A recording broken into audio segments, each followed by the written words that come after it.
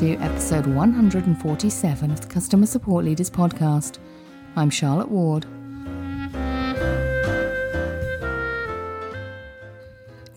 Today I'm joined by Kaylin Bailey for a fireside chat.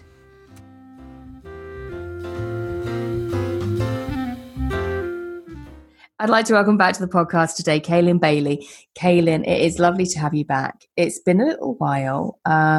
You've been on panels and you've been here to talk about quite specific topics along with other leaders. But this time we're doing one of my favorite formats. I mean, they're all my favorite formats, let's be honest. But you're here for a fireside where you get to bring your own topic. Now, most important thing that I establish with all my fireside guests early on is there a fireside in the vicinity that we can claim to have sat by for this chat? Well, it is wonderful to be back, Charlotte, and I can confirm there's two firesides, one outdoor and one indoor, so we can double choose whammy. our location. Double whammy. Excellent. Fireside efficiency. That's what I like to see. Fireside productivity, actually, which kind of hooks in nicely. See what I did there? I know what you want to talk about. So I see what you did. see, sneaky, huh? You want to talk about productivity today, I think, right? And some of the things that you're doing at Illuminate, and maybe like we might end up talking about some of the things that have been more successful or less successful, and we'll see where that goes. But productivity is one of those things that comes up in support in all sorts of ways, right? And we have a lot of challenges in terms of like how we keep the work going, but actually do all the other stuff we've got to do as well. And there's always such a lot of that other stuff, right? Absolutely. Yep. And my company has done some really cool and unique things, especially through COVID, trying to help us be more productive. And it's interesting to see how it's been successful, but also how we kind of have to adapt and where it doesn't fit well for particularly support agents who are, on phones and tickets and can't necessarily step away in the way that the company encourages us to. Mm-hmm. I think that the first thing I want to ask you really is like, these are company initiatives that you primarily come to talk about that kind of brought you to this fireside today. But how does a company kind of talk about productivity to its contributors? And how does it frame? How has Illuminate specifically kind of framed these initiatives and ideas around improving productivity? Because I could imagine that like there is a subtle message there if we want you to do more. I think there is. I'm not on HR, so I don't know exactly where this came up, but I do know that they give us kind of a monthly or a bi-monthly survey of, hey, how are things going? How are you doing? And it especially was important, post-COVID, starting in March, when people were working full-time remote, they were doing surveys and asking people, what's going well, what's not going well. And I think people were really honest and they were saying, oh my gosh, it's crazy because now that we can't meet face to face, everyone wants to jump into meetings all of the time because you don't have that, water cooler chat. You can't just walk over to someone's desk and ask a quick question. So it becomes a day full of back-to-back meetings because people have something quick they want to talk about. And the only way to get a hold of you is really to jump into a meeting, or so they thought the only way to get a good conversation going was in meetings. So they were getting a lot of feedback of people that were like, oh my goodness, I'm overwhelmed. I'm trying to do, 10 things at once, and I've got kids at home and I'm working from home for the first time. So they took that feedback and went, how do we help people be productive and focused and not feel like they're just in meetings all day long every day? Yeah, that's been a constant challenge through COVID anyway, hasn't it? I've kind of approached this, I've talked about this a few times with people over the last few months, how it used to be, I used to spend a lot of time on Zoom, but there was always downtime in between the meetings. And then suddenly there wasn't. And it wasn't just that the communication levels elevated. I mean, for me personally, I started a new job the week we went into lockdown as well, which is kind of interesting. But it wasn't just that I had a sense that the meeting frequency elevated or the meeting length had elevated or anything. It was that there was no downtime at all. Like all those things, like if you're in an office, you take for granted the 5 minutes that you get between meetings, just walking from one conference room to the next, or your desk or whatever, via the kitchen, all those little mini breaks you get. It's been relentless the last 6 months, hasn't it? Totally. And funny that you should say that, because one of the things that we're doing as a company is resetting our defaults in Google Calendar so that when you invite someone to a meeting, the default, if you want a 30-minute meeting, is now a 25-minute meeting is the expectation. And then if you want a full hour, it's 50 minutes. So it allows you to, in your house, go to the restroom, grab a drink of water, get a snack, whatever you need to do between meetings. So that has been one of the really successful things that has come from all that feedback, is that the default, the expectation is that you're not in that full hour meeting. You get that little bit of time in between, which happened more naturally in the office setting. Yeah. Have people adhered to that? Like, how successful is it at 25 past the hour? Do things overrun really? I mean, the intention is there, but I think at first, absolutely, everyone was so used to an hour that it was like, okay, sure, I'll check the box and make my invite, 50 minutes or 25 minutes, but maybe won't quite stick to it. I know that in my head, I've really got until the hour mark. But with time, I think people have gotten so much better because they see the benefits for themselves to get those few minutes. And I would say that since March, it's much more consistently adhered to for everyone at the company. There's still some meetings that are super important, and you realize, like anything in life, oh shoot, I scheduled a half hour, I should have done an hour, and those will go, up to the mark they possibly can. But I would say solid 90% of the time people honor it, which is really nice. Yeah, that's really good. That's really good, because you need people to buy into it, don't you? Totally. And that's where it's tricky. We were lucky in that it was a company-wide announcement that we were doing this, but it gets trickier if you're trying to do it for your particular team or things like that. I can see running into issues with the meeting timing in that way if the whole company's not kind of bought in. Yeah. When people are trying to do it individually or at team level, there's a lot of conflict because people have a lot of different expectations around availability and everything, don't they? Totally. Yep. And everything that's been really nice for us from the company is that we have an hour blackout each day. So they set it at first to be per your time. So at the East Coast, you get the noon break, and on the West Coast, you get the Pacific time break.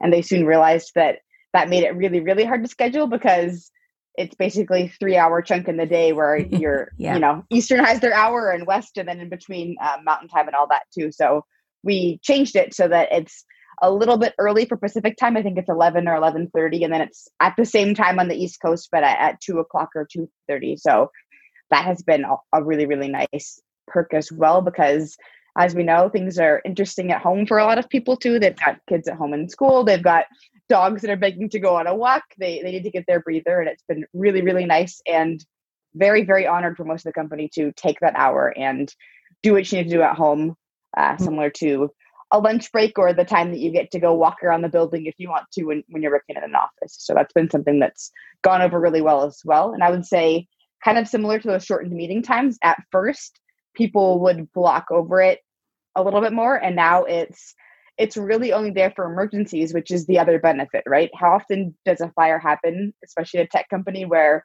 oh my gosh, there's a JIRA that we all need to get in and talk about and figure out a plan for? In those worst case scenarios, we have that hour where it's 8 people's calendars who are all full and probably wouldn't have been able to jump in a meeting, now have that time if we really, really need it. And we did that just last week, and it was so nice to day of jump in, get the right teams involved, and make sure that we got a big issue resolved quickly. Yeah, that's nice. So long as it's kind of only for those like real emergencies. Exactly. Yeah, they're rarity, once or twice a month kind of a thing. Yeah.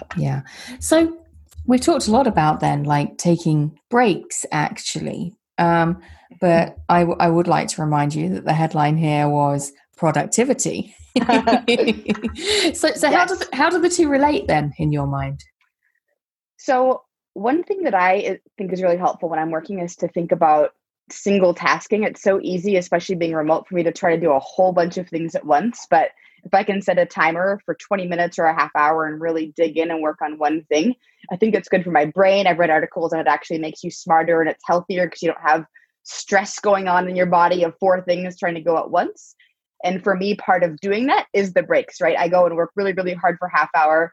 Don't bug me, Slack is off, I'm going to jump in. And then I take those 10-minute breaks or wait till my hour breaks or little gaps between meetings so that I can get that fresh air, reset, and jump into the next task that I've got on my list.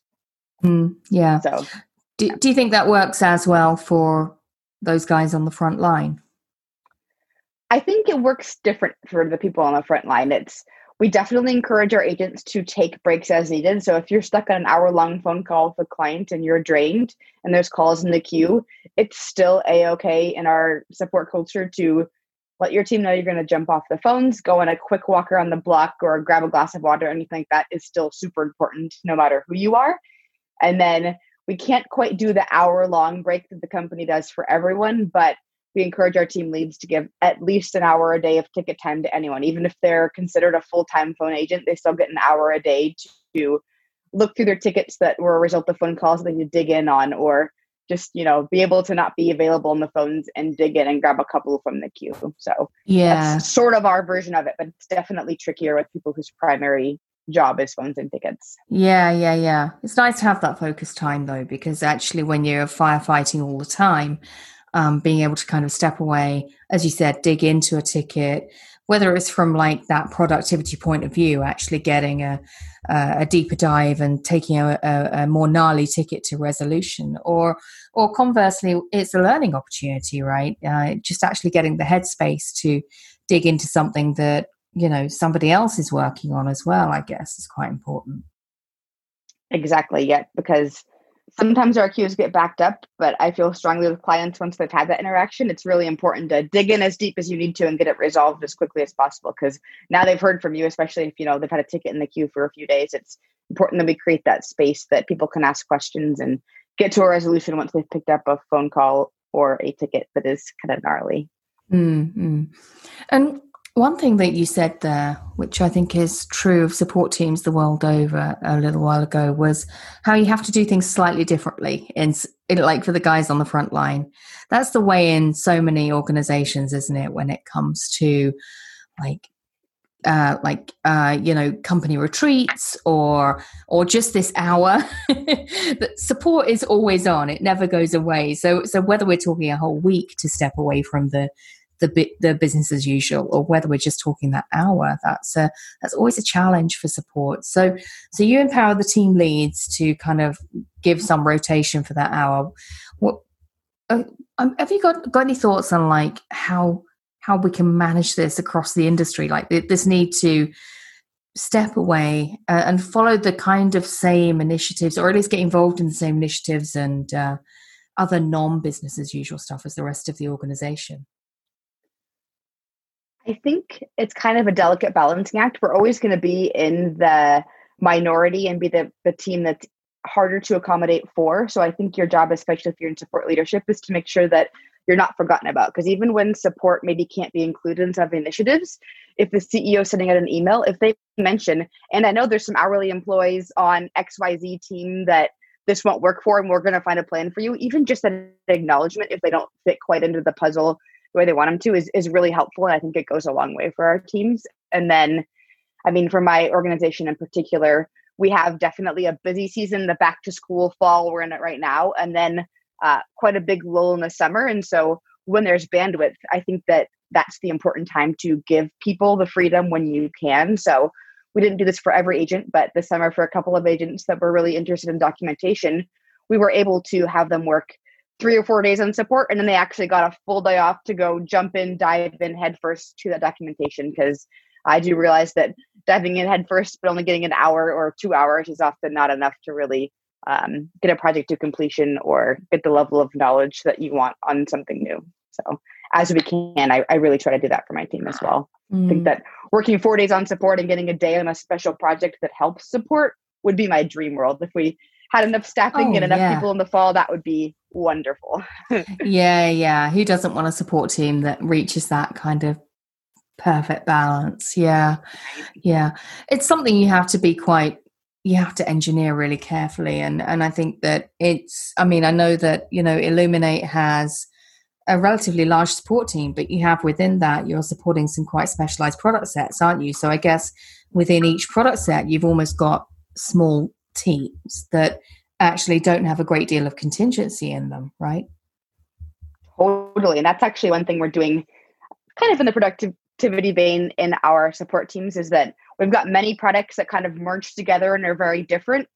They're similar in a lot of ways too. We've got several assessment platforms and a couple of dashboard platforms and all that. And one of the things we noticed last fall was that some queues looked much worse than others, but our agents weren't able to flex over and help. So one team might be like, oh, great, this fall isn't that bad and I feel awesome. And another is, oh my gosh, I'm drowning, and it makes it feel worse to know that there's people that have bandwidth technically on your same team that can't help, but you're feeling overwhelmed. So we made a huge effort this summer to build out Confluence and do cross training. So each agent knows 2 products, and we pulled numbers for how many agents we would theoretically need for each product if the fall looked the same this year as it did last year.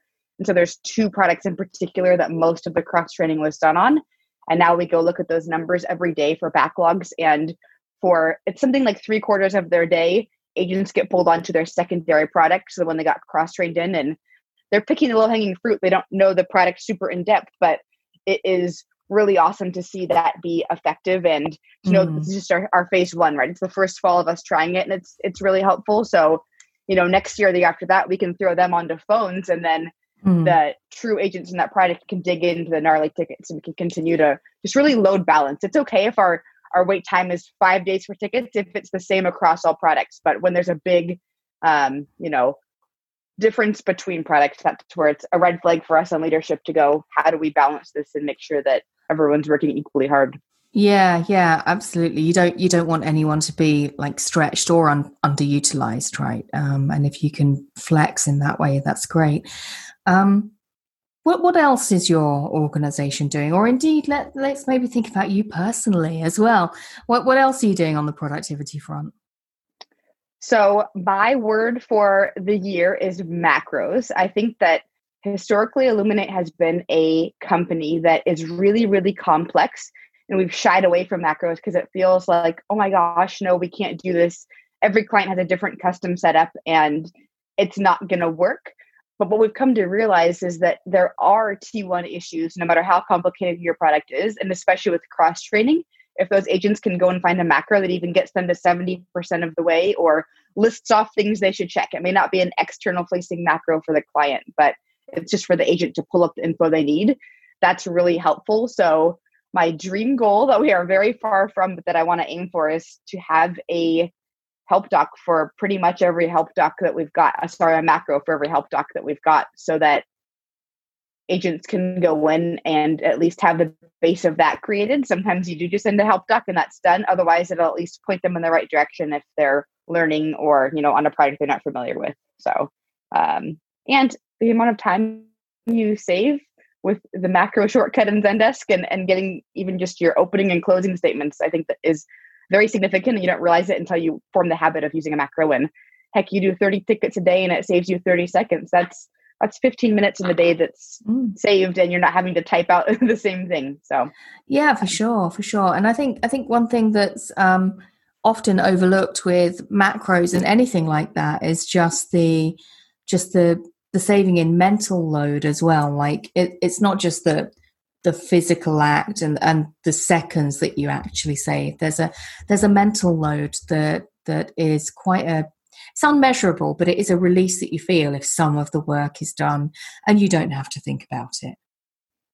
Absolutely. And then that confidence in giving an answer that's in the arena of being correct too. If you're coming up with that answer completely on your own, I think that a lot of agents have that fear of, oh my gosh, I could be completely on the wrong track here and I'm nowhere near it. But if there's at least a base macro created, I think it gives people the peace of mind that, they're on the right track. And kind of hand in hand with the macro for every help doc, we've also created some T2 escalation macros. So great, you've picked up a ticket and you're in the deep end and don't know what to do. Here's all the information that a T2 agent is going to need to take it over. And that has been hugely helpful for those agents that are already feeling overwhelmed and then taking on T2 tickets. They don't have to go back and forth with the client or read a whole thread next ticket. They've got everything they need to jump in and see what's going on, including, what steps have you taken? What have you already checked that I no longer have to check? And, a direct link to everything that they can have a direct link to. And that's been really successful. We've rolled out in a couple of teams and are in the process of doing that for all of them.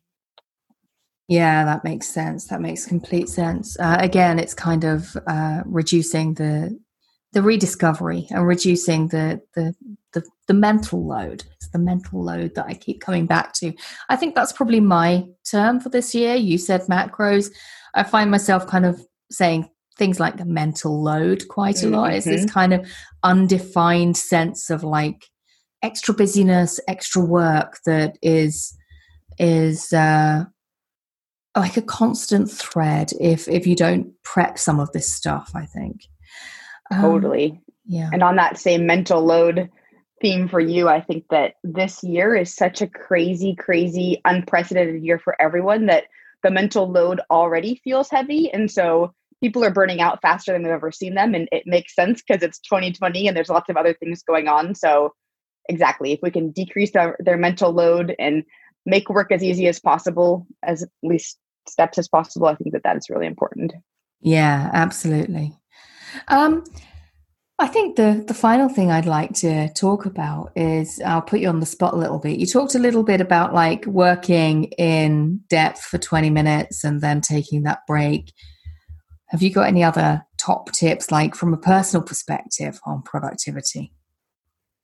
So because my company has us set that there's a day of the week that we can really work, what I do is when I'm in meetings or have things going on that I don't have the capacity for right now, but I know I need to loop back into and spend some time on, I actually create a calendar invite for myself on the day that I know I have time and make a huge list of things that I need to come back around to. And then kind of starting that day off, I jump into that list, I prioritize them in, that order that they need to be done and what's going to be okay if it gets pushed back to next week and what needs to get done straight away. And for me, writing lists is really helpful. It makes me feel, in control of the things that I have to do and I can prioritize. I read an article recently where they say you're juggling at work and in life and there's glass balls and rubber balls that you're juggling and you have to figure out which ones are the glass balls that are going to break if you drop them and which ones can be dropped and it's going to be okay. And I mentally picture that when I'm writing my list, like put your glass balls on the top of your list and then the other ones, if you get to them later, it's okay. That's awesome. I love that image. I'm going to think about glass balls tomorrow, definitely. And, the calendar is, I'm with you on that. Like, that's a totally underutilized to-do tool, I think. If I am I've got a to-do list. Who doesn't have a to-do list? Of course. Yeah. I've got a personal to-do list. There's like the effectively the big to-do list that is my Kanban board for my team. There's like my own personal Trello. There's, notes hanging around. There's emails that have got flags on them. All of these things are effectively to-dos, but prioritizing among all these different systems within each system is hard enough. But then when you layer on all the different systems, it becomes really incredibly complex. And my final port of call is always the calendar. If I know I have to do something or look at something or investigate something or respond to something today or that day at that particular time, I'm with you. I create a calendar slot for it because that is always going to get my attention more than anything else. Yes, I definitely have the fancy lists as well, and it makes sure I don't forget anything, but calendar forces me into working on something if I absolutely have to. Yeah. Love the calendar. And then you've just got to avoid the snooze button. Correct. We've all been there. That's it for today. Go to customersupportleaders.com/147 for the show notes, and I'll see you next time.